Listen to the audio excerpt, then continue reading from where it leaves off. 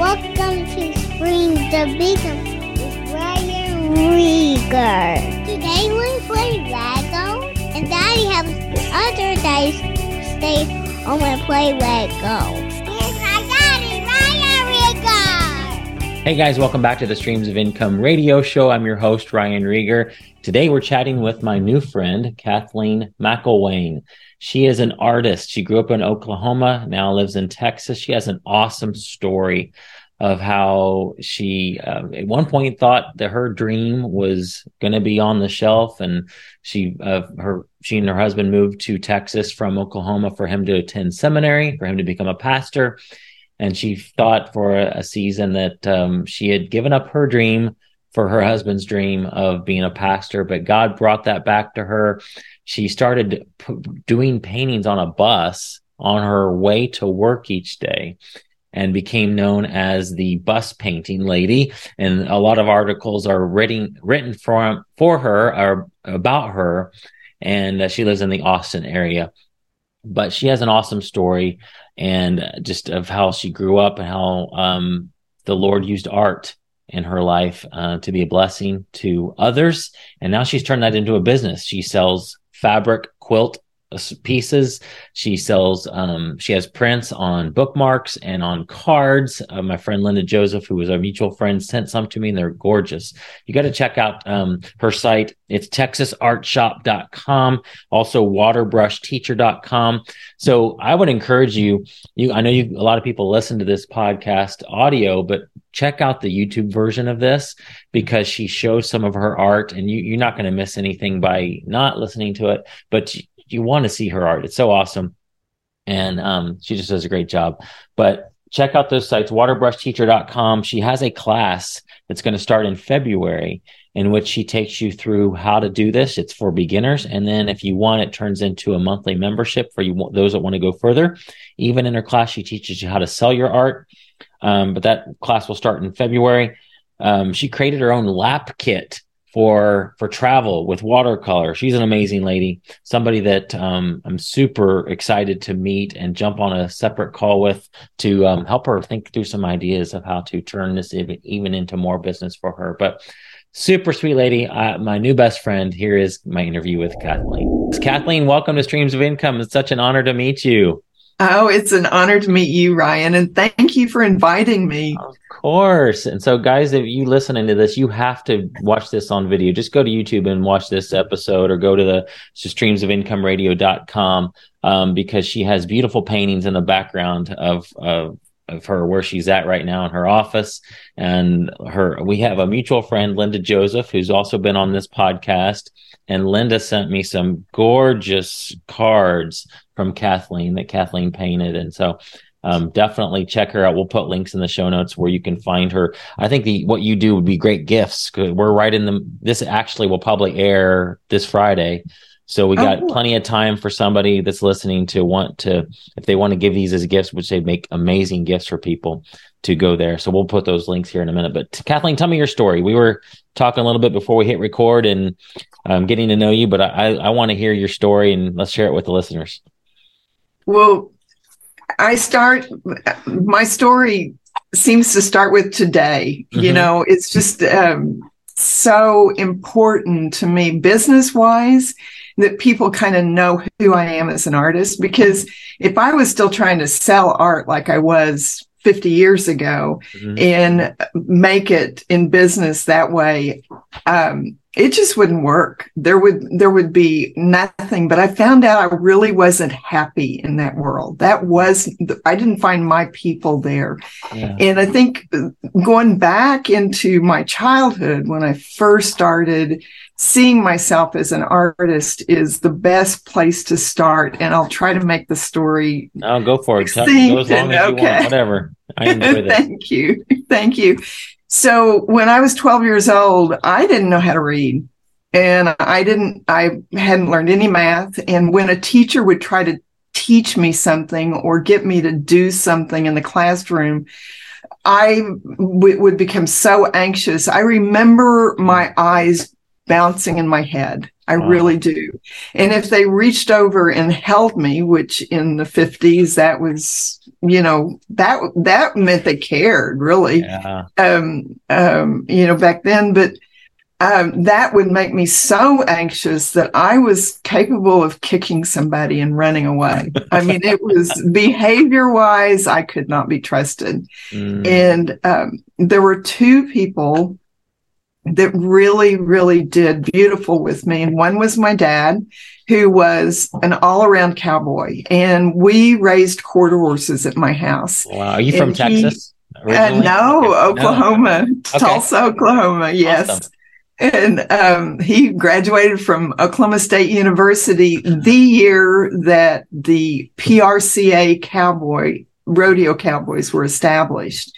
Wow. And he was one of the recipients of one of the first team trophies. That's so awesome. it was, I mean, my dad is what's called a real cowboy, Yeah, do you think that's why? And I wanted to make sure we get all your story, but just curious, is that why your art is more cowboy / Texas focused? Yes, that was definitely, see, my dad was everything interesting and challenging, and oh my gosh, this is awful, because we had lots of brood mares that would have babies every year, and we'd go out to the pasture and it was like discovery. Oh my goodness, there's another baby. And, but then also there would be the accident. There would be the foal that fell into the creek, and got torn up and all kinds of things. And so there was a lot of real life, whether it was going into our barn, or, going to feed the horses with my dad. But he also worked for cattlemen. So I saw lots of different cows, kinds of cows growing up. And I remember watching the Longhorns, and I remember thinking it looked like a ballet. They'd move so gracefully and everything. And I consider the Longhorn the smartest cow out there for sure. But they're definitely survivors. So their story tells that. But my dad was that. And then my mom was everything beautiful. I mean, inside of our house, the art on the walls, the flowers on the tablecloth. And that's what a lot of moms put that kind of pressure on themselves in the 50s. And, we were greeted at the front door with our snacks, and, wow. And it was a different world than we live in now. But I was safe every place I went. I'd go to the barn and get on my horse, and I was gone until dinner time, and I was safe. I mean, there weren't things going on that right. were a problem. And so, but I had that problem with learning, and I had an older sister that was, the top of the class, and I had a younger sister that everybody loved to have around them. And then there was me, and it was just not a good thing at all. And I was in the middle. And, so my dad was a real practical man, and he was just like, some way or another, Kathleen has to learn a trade. She has to learn something that she can do to take care of herself when she grows up. And he had a good friend that was an artist, and my dad didn't necessarily think that art was, the best way for me to go, but he knew that was the only thing I was interested in, because I wanted to draw the horses, and I wanted to draw, everything around me. So there goes that mom with the beauty, and my dad with all the interesting things. And so I was given the opportunity to take art lessons from a really wonderful artist, J. O'Melia. And he was very professional and knew exactly what he was doing. He was highly trained in art and highly trained in teaching. And he was teaching University of Tulsa art students on Saturday morning. And he invited me to come learn during that same period of time. And so I had this little corner of the room in the vestibule of, his studio. And I stood and did all of my art for as long as I was with Jay. And he would tell me what to do when I first got there, and it would be using his materials. And then he would leave me, and he'd go through the room and take care of all of his University of Tulsa students. And then he would come back to me, and he never said, good or bad or right or wrong. He would just change his instructions. Yeah. And so then I had a new drawing to do. And so we went quickly from charcoal, what's called value drawing, that sort of thing, to watercolor. And he taught me how to sketch with watercolor. Mm-hmm. And then when I could accomplish a composition that he was happy with, and the way I knew he was happy with it was he would take me to the next step, was then I could do it larger with either pastel sticks, or I was working with oil paint. And so quickly but what was happening inside of me was I was learning how to learn. I had something, he was teaching me something I really wanted to learn. I knew my behavior had to be just perfect, but he was so gentle and so caring that I really responded to it. And I remember telling Jay that I was an artist and that I wanted to sell my art like he did and like some of the students that I'd learned about. Yeah. And he said, well, the only thing that's missing is you have to figure out a way to make your art a service to people. Well, that's a hard thing for a 15-year-old or a 16-year-old. And so I had a lot to think about. But did you have a question? No, I'm just thinking about that. Make your art a service. Right, an art as service. And so when so I went to college for a while. I managed to do 1 year, full year of college. And I did take more college courses, but they were always to meet a need. You know, like I wanted to learn more about marketing. I wanted to learn more about accounting or bookkeeping. And I still was very lacking in a lot of, so reading is the hardest thing for me.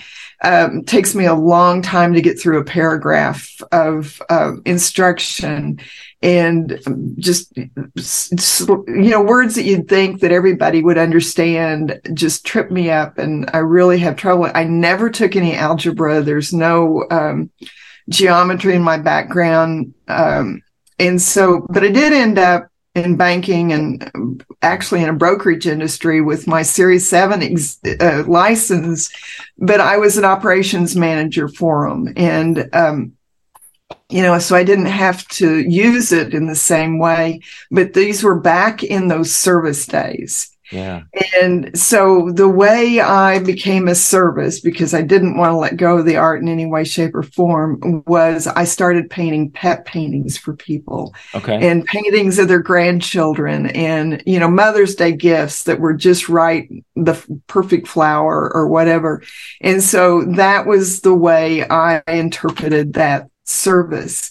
And when my husband and I got married, I was doing that sort of thing, for, not necessarily for income, but just to be that artist. Yeah. So, streams of income to me were, different subjects, Sure. Whether it was a child, grandchild, or, painting a grandma or family together or the pet or, whatever it was, those were the different, I can do that, that. Did you get, so you actually got paid for those though, right? But it was more of a side hustle at that time? Absolutely. Yeah. That was a side hustle even starting in college, so it was just something I didn't let go of. But there was a point at which my husband caught on to what I was selling those paintings for and things. And he was just like, we can't buy art supplies if you're not going to do more than, this is going to have to pay for itself. And that's when I became a little more serious about it and started doing some of the art fairs and looking for galleries that I could be in. And I was happy to be in a a store that sold furniture, because the person that owned the store would take my painting and a chair and a table and a lamp and put them together, and people would buy the whole set, including my painting. So it was, you just have to be willing, and that's all it takes. But I was not becoming known as an artist. And really, I wasn't all of those years. I really wasn't happy with that form. If I was in a gallery, the gallery owner didn't want me talking to just anybody in the room because they may have been here for somebody else's art. And that was so hard for me because most artists don't know how to talk about their art. And I knew what people wanted to know, and I knew how to talk to people. And so I was real uncomfortable when I was a gallery artist. So it wasn't my group of people, but learning how to learn with the art was a life changer to me. A lot of people, when I describe my conduct, they see it as being somebody that was on the spectrum. I don't have any idea. There's some things I have never been able to overcome, but there's some things I've overcome just beautifully. And so that has been real important. But in 2004, we moved to Austin, Texas for my husband to go to seminary. And we had been married. We've been married 43 years now. So, and it's 2021 now. Oh, it's 22, almost 23. Yeah. But I went from having a bedroom for an art studio to having a kitchen table in the apartment we were in. And so I knew I couldn't be painting in oil at that kitchen table. So I started painting in watercolor primarily in 2004. And I went to work for University of Texas. I could walk to work from where we were living at seminary. And the art, the opportunity to share my art became greater and greater because the artist in residence at Austin Presbyterian Theological Seminary invited me to do art shows. And so I was doing some art that I can consider to be Christian art. And that was a beginning opportunity for me to really begin to connect my art with my personal relationship with the Lord. And one of the things that happened was when my husband graduated in 2008, we wanted to stay in Texas, and he became the pastor of Leander Presbyterian Church. And we bought a house here in Leander. And I was still working at the University of Texas. In fact, he took that job pretty much because I had my job at University of Texas. And so first day here in our home, 5:45 in the morning, I get on a bus and ride an hour and a half from door to door. Wow. You know, I would leave my house, and an hour and a half later, I'm going through the door at work. And all that time on the bus is the time that I used to paint. You know, I used to walk to work just in a short time before that. And 3 weeks into that time, I hadn't had any time to paint. And that was a real hardship on me. And I honestly believed that I had traded my dream, which my husband had always been so supportive of with my art, for his dream of being a pastor and the call on his life. And I think I would have been willing to do it. So in a way, I sort of resigned myself to that a little bit, but I knew it was okay for me to be painting anytime I possibly could. And so I got all the things out that I had taken with me to England, went on a trip so that I could paint in watercolor on location during that time. And because we were going into small communities, and I had just had a lot of time on my hands, and I had really enjoyed watercolor painting during that time. But what I wanted was a travel something that I could paint on the bus. And so I created what I call a watercolor lap palette. And so the palette is the colors that the artist uses. That's what makes up the actual palette. Yeah. And I chose which colors I wanted on that palette. And I didn't want it to be too much, to work with. I just wanted the minimum, sort of. And then I had acquired, actually, when I was in England, this water brush. So this brush holds the water. And they have 3 different sizes, and I had 3 different sizes at the time. But so you just unscrew it. There's nothing blocking you from being able to just fill the brush with water and, screw the brush back on it. And I had good habits. And so the cap would always go on the back of the brush. And so every day, I pictured myself, in small paper, small sheets of watercolor paper, and then paper towel. And you sell that as like if I wanted to buy that, for example, is that a set that you sell? If you have the opportunity to buy this, most likely you're one of my students. Okay. So is that something that you created? You created that whole thing? It's something I created completely. Yes, no. So this is a component, the palette, the little plastic box that makes up this palette. And then this is a canvas board. Okay. And it is adhered with Velcro. Okay. And I don't object to telling people all about this at all. And they can make their own. They can do this by any art supply store carries all these materials. And it's a wonderful thing to just literally set on your lap. And paint any place you are. You can go, out in your own garden. You can do quick sketches of birds. You can, all of those things. Is there anything so I know I don't want to get too far off here, but it brings me an idea, and it's probably something Linda's already thought of. Is that something that you could or even be interested in selling on like Etsy or Amazon, a complete kit like that, with those components? Yes, if I didn't have to do all of it myself. I totally think it could be outsourced. Like they're and I'll make sure that Linda hears this conversation because would be the one to help you out with this. But I think I know she's assembling card kits for you right now, but I think it could be done like in a prep center to where a company that has a warehouse that would fulfill those orders for you, that they would have a case of each of the items, and then they would just get an email every time you got a sale, and they would know to take this piece, box it up together and ship it out to the customer for you.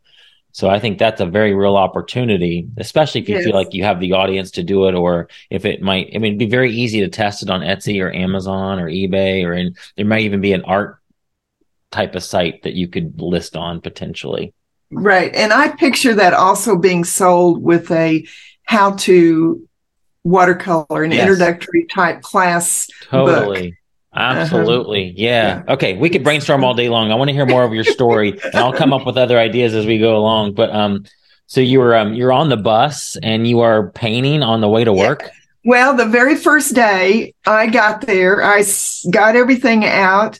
And the reason it had to be so just this way is because the bus has a lot of movement and a lot of unexpected stops and jerks and that sort of thing. And it goes every direction, it's sideways and forward. And you can't have like a jar of water sitting there. You've got to have it. You couldn't. You had to have something, and so I had to be able to keep everything in my hands. And so I got on the bus that first day with my lap palette is what I started calling it. And I thought about everything except what was I going to paint.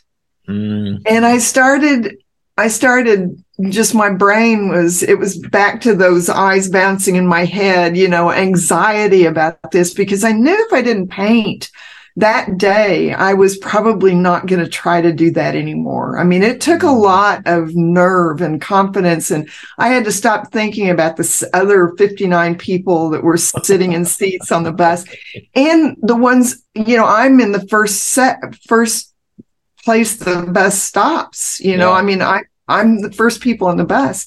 And so everybody was going to walk by me Yes. as they got on. And my favorite place on the bus had already become right behind the bus driver, primarily because my mind can wander and I don't even know I've gotten to my bus stop. And so I knew I needed to be someplace that I was real aware of what was going on around me. It happened a few times, so I know what I'm talking about. But anyway, so I was so anxious I just said, I have to put something on this paper. And then, the thought comes, I have to do it so it looks nice so people don't think I'm just crazy. Right. It had to be good. It couldn't just be. But for some reason or other, I thought of my mom, and I thought about my mom walking up the steps to my grandmother's front porch, carrying a pot of geraniums in a clay pot. Something I had lots of memories of, and I painted. I've lost it now. I had an example of my geranium painting right here, but I painted a geranium, and by the time we got to my destination, it was still a little bit wet, and I was just so happy about it. But I put a journal in my purse, and so I just stuck the wet painting into the journal paper so that it was kind of blotted in between the two sheets. And I got off the bus, and it was busy from that point on. And all day long, I had such a sense of satisfaction about that painting. And in my mind, it was the most beautiful painting I'd ever painted in my life. And I just, I couldn't wait to see it again. I mean, it was really, really a day full of hope and everything. And so I got back on the bus at the end of the day, and I was real tired. And I got it out, and I just loved it. It was wonderful, but it didn't seem finished to me. And so I got a black pen out of my purse, and I did these lines around it. I just added a little bit of flair to the painting. And years to come, there were a lot of articles that were written about this time. They called me the bus paintings artist. And but one of the writers of an article called it Texas whimsy. And then she adds her Texas whimsy, and it was the black lines that I did on the paintings. And so for the first time in my career as an artist, I had a style that was connected, that was recognized as my style. Now you go online right now, and hundreds of thousands of artists are painting black lines around their art. And I do take a little bit of credit for that, because that was also the beginning of Facebook. And I had a nephew that had just gone, he was in the military, and he'd gone overseas, and none of us could know where he was. And in the morning, early in the morning, when I was first getting up, it was the end of his day, and he would get on Facebook and he would talk to his family, and there would just be, some exchange there, from the day before or whatever. But I always couldn't wait to find out, to see him. You couldn't see him. He sometimes shared pictures of his boots, but at the same time, I gained confidence, and I wanted to share with his wife, my niece, the art I was doing. And so I started sharing my art very early on Facebook. And so those bus paintings and the personality of that person painting on the bus became that. A lot of things, and I need to tell this real quickly, I think, but those were the greatest years of my art career, because I learned so much about myself. those people on the bus were daycare workers, parking lot attendants. They were not the people that I knew had known as buyers of art. Mm. And nobody ever offered to buy one of my paintings, but every single one of them wanted to sit down with me and watch me paint. And they all had their own questions, and they all had a grandma or an aunt or a cousin. And those were things that I had hated to hear. Always before. I thought, well, why do I care? Why would that matter? But I realized that those people really, more than anything else, wanted to connect with the art. Yeah. We love art and we don't even know it. It's not something that's visible or available. The artists themselves, the temperament, the personality is unknown, misunderstood. I had a man one day sit down with me when I was trying to paint some blackbirds, and he began to tell me what I was doing wrong.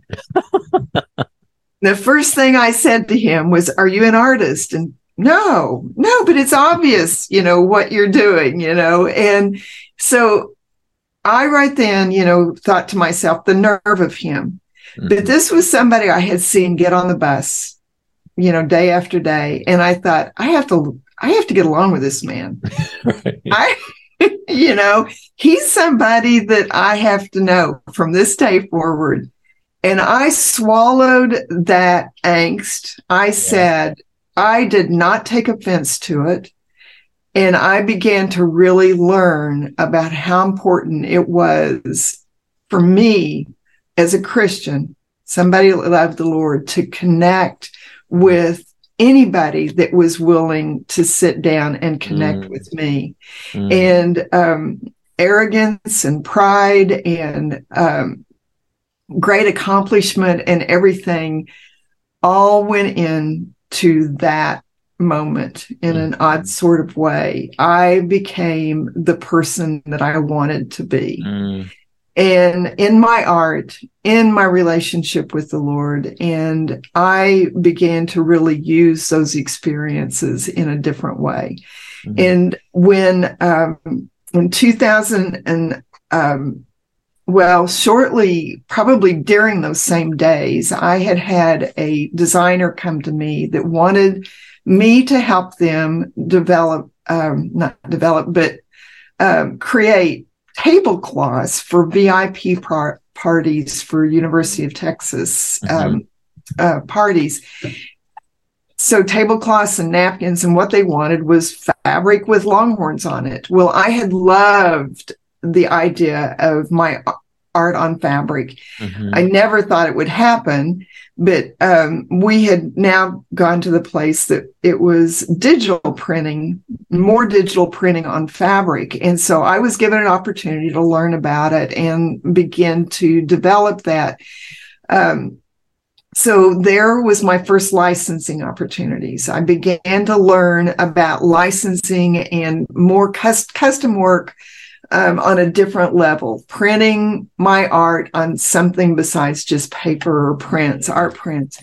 Well, the newspaper articles that had been written about me, the Bob Bullock came to me and said, "We want our thank you note to be one of your longhorns, and we want to license that image." Well, very quickly, I asked them if they would sell prints of my art in their store, in the gift shop there. And my art ended up in all of the state parks because of that request. And I'm not a businesswoman, and had I done it any different, I probably wouldn't have had my art in those places. But I learned the importance of sharing my art on that level could do nothing but good for me. There was it wasn't the amount of money charged. It was the opportunity that was important. UT Co-op came to me and wanted image that they could put on T-shirts. And here, as I walked around the campus, I would see students wearing my art. Oh, that's cool. It was. And then, and so I was learning how to do the fabric. And I knew that I've got a whole file cabinet full of art that I did on the bus and, and during those times. And so selling art was out of the question. Licensing opportunities were few and far between, really, but important, but few and far between. And so I wanted to develop a business with my art on fabric. And so I learned that since the beginning of time, I suspect that we have had quilters, people that made blankets out of fabric, cut up little pieces, sew them back together, make these beautiful quilts. And so I decided that quilters were going to be my end customer and that I was going to create a business with my art on fabric that sold in gift shops. No, I'm sorry, fabric stores, wholesale. Yeah. So I got out of that retail thinking and knew that I wanted to market to the stores. I wanted it because I wanted large quantities. I wasn't ever going to be able to make any money if it was just one little print of my art at a time. I needed to sell a whole yard of it. Yeah. And now I have licenses with QT Fabrics, which is one of the oldest textile companies here in the United States, and they sell yardage of my art, and it is only sold in the fabric shops. But also, I have a website called Quilt Blocks Art that the stores can buy quantity of my prints on fabric. And I have about 200 images they can choose from. Oh, nice. So it was long in the development, but there's two sizes that I sell. And this is the size of one quilt block. Okay. And it comes to them as a 9x10 block of fabric on a yard that they cut up themselves. But I also have something that's called small blocks. Okay. And what is so wonderful about both the things that you see here are, I guess, what I call cottage industries. Maybe single mom that wants to make extra money sews things and sells them at craft fairs and places like that. I have a lot of people that do that sort of thing. There's one that you can send her a blue jean jacket and she creates an image that is kind of thematic to your lifestyle. Okay. And most of the time she's using art that I have on that website. And so it's a wonderful Texas product as well as all over the nation and actually all over the world at this stage. Somebody that Linda probably has already thought of to contact, but maybe I don't know if she's told you this name, but Jason and Cinnamon Miles, they and I'll write that down for you and send it over to you.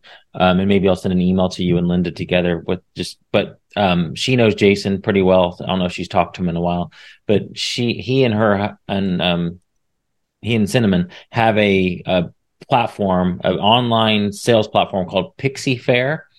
And it's for sewers. So like if I wanted to sew things and sell them, I know you may not want to sell, you may not want to sell to the end customer, but all of their sewers could be potential customers of yours because they may buy your quilt blocks and create something else with it. So that would just be a good connection. They also have a nonprofit organization called So Powerful, and it's I think in Zambia, and they go there fairly often, and they have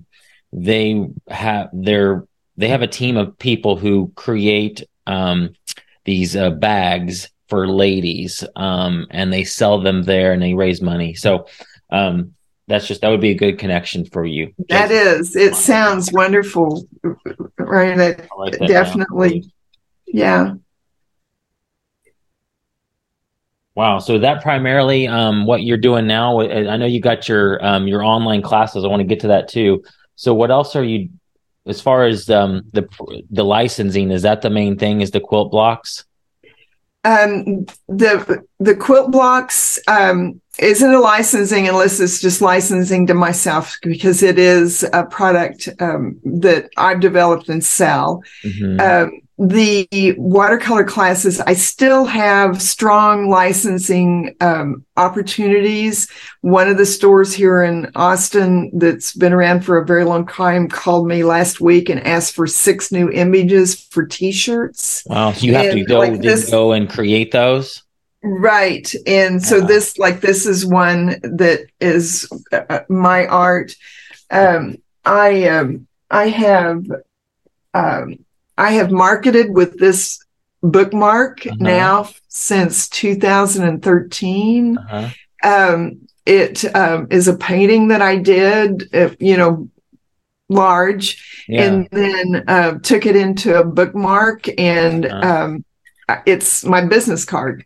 Oh, that's awesome. And so I give it to people and they go, "Oh, I have one of those." And, and I'll usually give people 2, and I'll say one for you and one to give away. And they love that. We love our Longhorns here in Texas for sure. The other thing we love in Texas are bluebonnets. And this is the first bluebonnet I ever painted, and I painted it on the bus, and that was kind of as an Okie. I really had not seen very many bluebonnets up close. Right. But when I painted this one, was when I really had an idea of what a bluebonnet looked like. And I teach, this is the second painting in all of the beginning classes, is I teach them to do this. That's awesome. Give me a good quick question. I'm thinking about from the person listening to this. I have some people that do print on demand. So let's say, for example, there's somebody that is selling Western style things already. And you can tell me if you don't want to talk about this publicly, or not sure if you don't want to, maybe it's more of a negotiation, but is it possible to give me an idea of, like, if I came to you and said, I'm already selling Western stuff, I love your Longhorns, can you create a Longhorn for me that I can put on a mug? Can you give me some type of an idea of a number of how much that would cost somebody to have you create one? Or would you just give them one that you've already created? Well, all of those are possible. I'm still painting Longhorns. This is one back here that I've just, recently painted, and all of those paintings back there are pretty. Actually, most of them were done in November. Okay. So that's how prolific I am. But one of the things when I do a custom painting, I won't take any money for that painting. It has to meet the need. So the value of this painting is not there until it has been used and, created and so I'm perfectly happy to sell that to them later if it's a successful thing, but I really would prefer the royalties in the got it. So if I wanted to sell a mug with a Longhorn, you would create it. Essentially, you're creating it for free, and then when it sells, we would just come to a royalty agreement. For every one that sells, you get X number of dollars.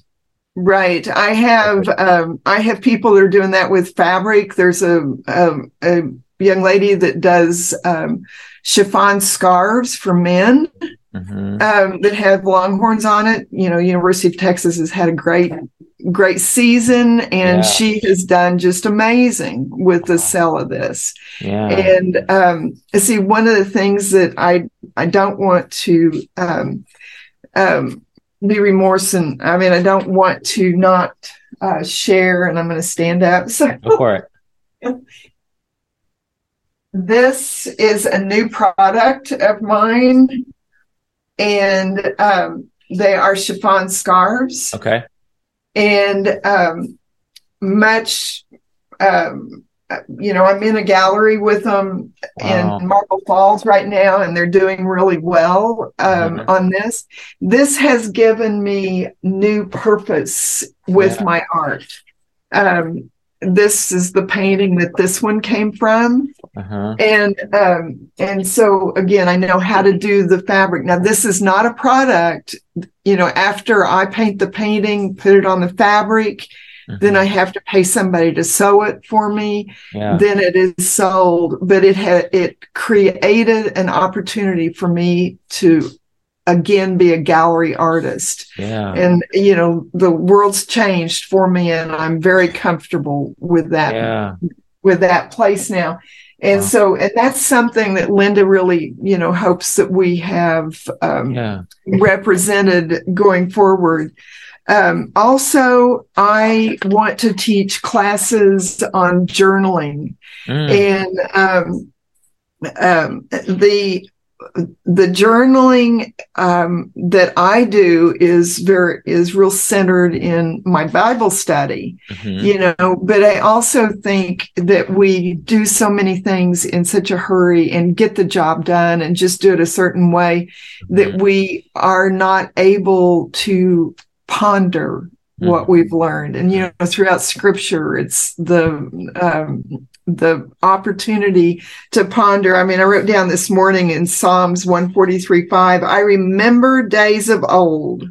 I ponder all your great works and think about what you have done. Oh, that's so good. And so over the years of painting, I have learned how to get quiet, really quiet my anxieties and quiet myself.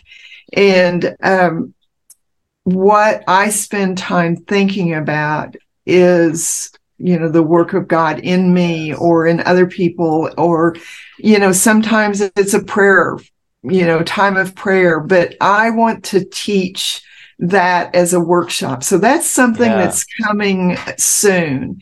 I always thought that my writings would someday be published, but I realized that the way the Lord has taken this in me is to teach me kind of how to teach others to do that. And, really and truly, people can do it with whatever Bible study they're in. Yeah. And it's just offering another dimension. So I'm real excited about that. I love that. Let's talk about, I think probably I could talk to you forever because I have all kinds of questions. But I think if me, you, and Linda could get on a call and just have a brainstorming session, and some of these ideas that I have, you could say, yeah, that's great, but maybe not a fit for me. And just think through some of that stuff with Linda, who's helping you out. So let's get that scheduled. But I want to hear about the, how you've moved from selling the actual artwork. You've got the licensing now, and now you're teaching people how to do watercolor, which is so cool. So tell me about that program that you have. So I developed, actually I have 8 paintings, but I've kind of gotten the class down to 5 that I teach people how to watercolor paint the way I learned to watercolor. So I go back to those very basics at 12 years old. Yeah. This is how you're successful. And the students not only get real hands-on instruction. I have this wonderful camera that's called a Ladybug that teachers use. It's a new, what's called a document camera, but they're able to watch my hands, and it is actually better than a classroom experience with watercolor. When I was teaching oil painting, and I could be up at the front and everybody could kind of see what was happening or gather around and see it on that kind of but watercolor is painted pretty much flat, maybe a little bit of an incline.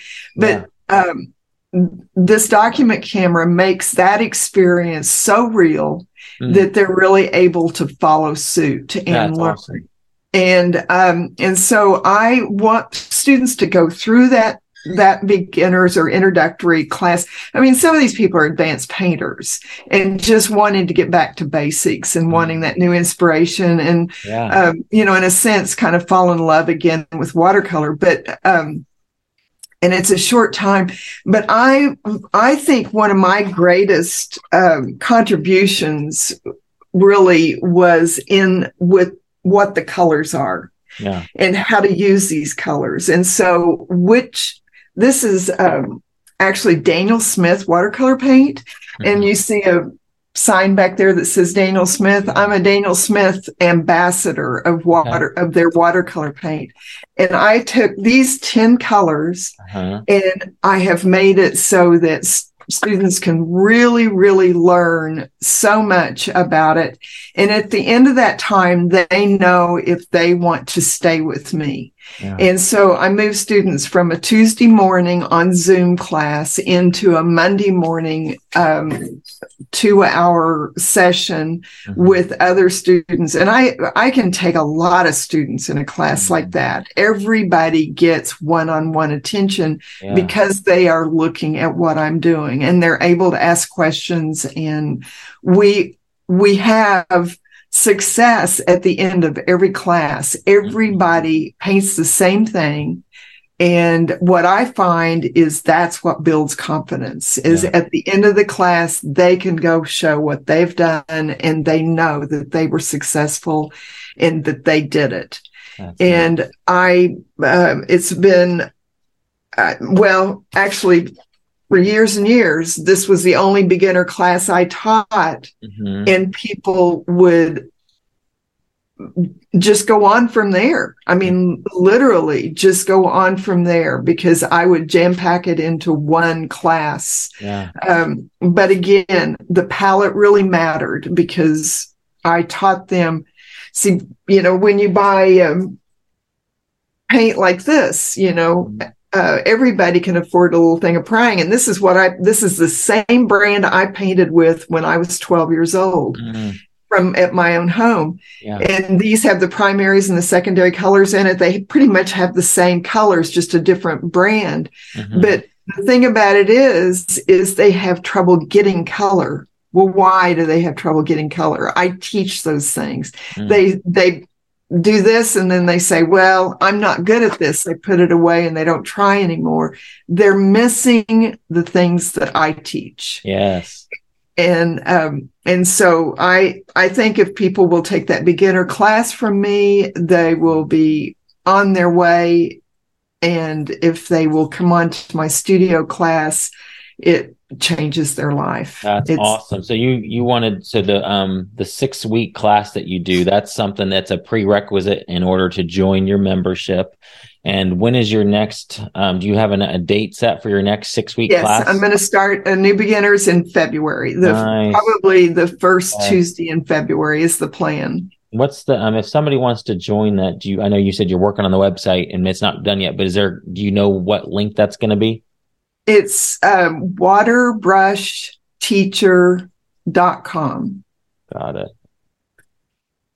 And on the front page, I have a sign up for my newsletter. Okay. It's the first thing they'll see. And it just asks them for their first name and their email address. And they'll start getting my newsletter, which has, I teach, I come on Zoom every Saturday morning free. And my platform or what I do is a little bit different. Some of the times I do something different. Some of the times we just do a painting together and I just kind of let them know that I'm out there and this is who I am. And I try to not go over an hour Saturday morning. Who has the time to do this? But now I've started trying to invite other artists to come on and kind of introduce how they teach also, because it doesn't bother me for people to do comparisons because I think I'm more foundational than most people. That's good. Who do you feel like this is for people who want to turn this into a business and people that just want to do it for fun? Absolutely. Absolutely. I think everybody should find ways to create. And with companies like Spoonflower, being able to put it on fabric. And most of the students that do go on and sell some art, they start out by the gift giving. Yeah. Because that's how we see our art is it's a gift. Yeah. And I just did this because I painted a painting of their pet. It goes back to that service opportunity and learning. And so many of my students are involved in their churches and people are excited for them. And, it's a great thing to do at a time in your life that things are changing. Yeah. And maybe at a time in your life that you're not happy with the way things are changing. Real quick story. I had a student that I taught how to paint this, not that one, this one. And she bought the palette, didn't know anything about her. The next time I saw her was at another beginner's class, and she told me that she had covenanted with her sister to be with her during every cancer treatment that she had. And so apparently that's a large room with a lot of people that are dealing with a lot of hard things and sometimes family members with them. And she said, I went in with her. She'd actually had her cancer had reoccurred. And so she was familiar with all of this. So she took the palette of paint in with her and sat down with her sister. And she said, I just made myself get it out and start painting. And she said, I didn't have anything to paint. Reminded me of that first day on the bus. And she said, I just started putting color down on the paper and doing what you taught me to do. And she said, in no time at all, people all over that room were stretching their neck, trying to see what I was doing. And it changed the whole attitude in that room. And she said, I painted when we went in for her to have her cancer treatment every time from that point on. And it was in remission now, and they weren't having to do that anymore. And so I felt like that was the greatest story of all. And this is a person that has stayed in my life that, yes. That is so neat. Wow. Well, wow. Well, what's, I'm eager to get on a call with you and Linda. What do you feel like for you moving forward is the thing, because you could do so many different things. You have so many options, and that's not, you don't want to do everything. You can't do everything. Do you want to focus more on the getting people into your membership? Is that kind of where you want to really focus your efforts?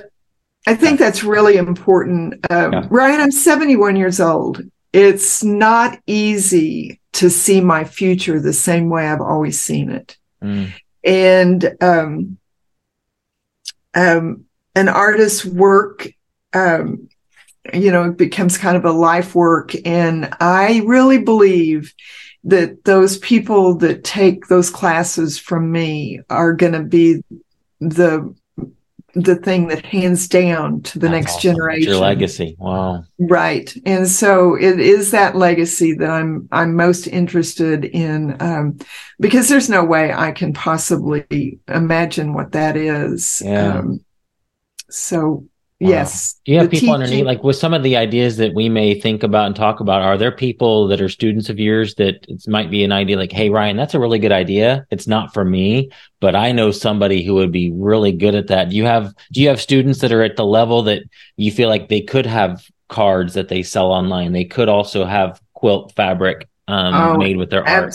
Absolutely. Okay. I do. Okay. Absolutely. I do. And, the camaraderie is so strong that they become as much of a coach during our classes as during my classes. That's neat. And that's one of the reasons why I want to do that on Saturday mornings of having the interview opportunities, because I want some of these students to know how important what they have learned is. Yes. And, so Saturday mornings, I just want that format of come learn from this person too. So. Yeah. Wow. Yes. Okay. Where's the best place? You've given me the waterbrushteacher.com. We've also got the Quilt Blocks Art site. What's the main place for people to find you? What's the one place you want them to go? I'd probably the sign up for my newsletter. Okay. On the waterbrushteacher.com. Okay. Right. On the homepage. Okay. Let me know. You can reply to it. It's a constant contact newsletter. And so you can reply and let me know who you are and why, whatever reason. Both my websites have a contact me link. If you're at a place in your life that one more newsletter is just more than you can handle, please send me an email from that source. Actually, my phone number and my email address is at the bottom of both of those websites. Okay. So, and where can people, if they want to buy Linda sent me those cards, if people want to buy that or the bookmarks or anything like that, where do they go for that? TexasArtShop.com. TexasArtShop.com. Wow. And that's our Etsy store. Okay. Love it. And there is more good news to come on that. Well, I'm excited to hear about that. Let's stay in touch, and I'll set up a call. Hang on for after we record the recording. We'll talk about when we can maybe jump back on another call. But thank you for being on my show. I really appreciate it. It's been an honor to meet you, and I love your story and everything that you're doing. Thank you, Ryan. I've really enjoyed it. Bye-bye, everyone. See you next week.